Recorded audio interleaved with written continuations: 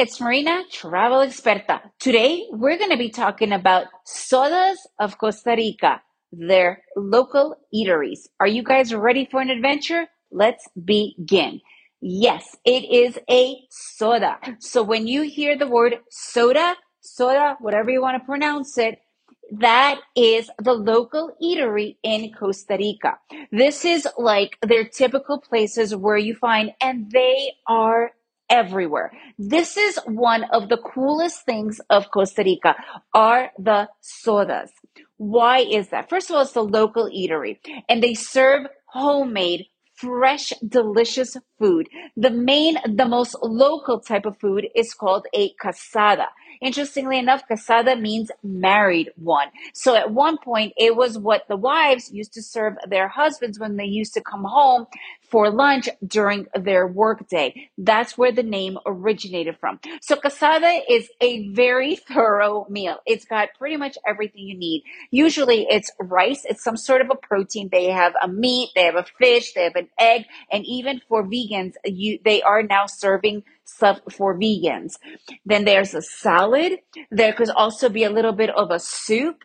It definitely has either bread or tortilla. Tortillas are not as big in Costa Rica, but you could certainly find one.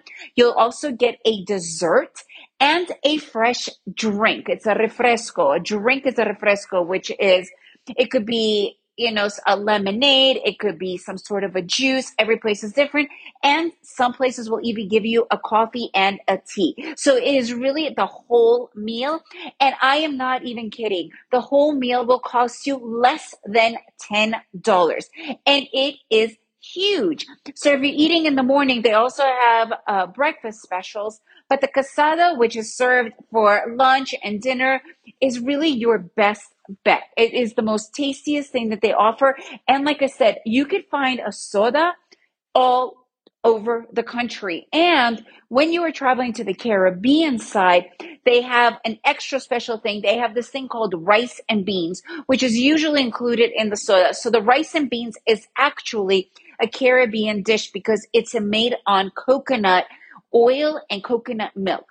So that could be the little bit of a difference when you are on the Caribbean side. And honestly, guys, it's delicious.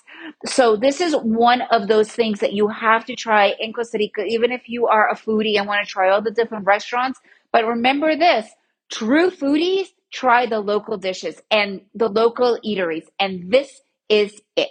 If you guys have any more questions about Costa Rica and the eateries and anything else, please let me know. I lived there for over 7 years. I pretty much know a lot about Costa Rica and I'm happy to help.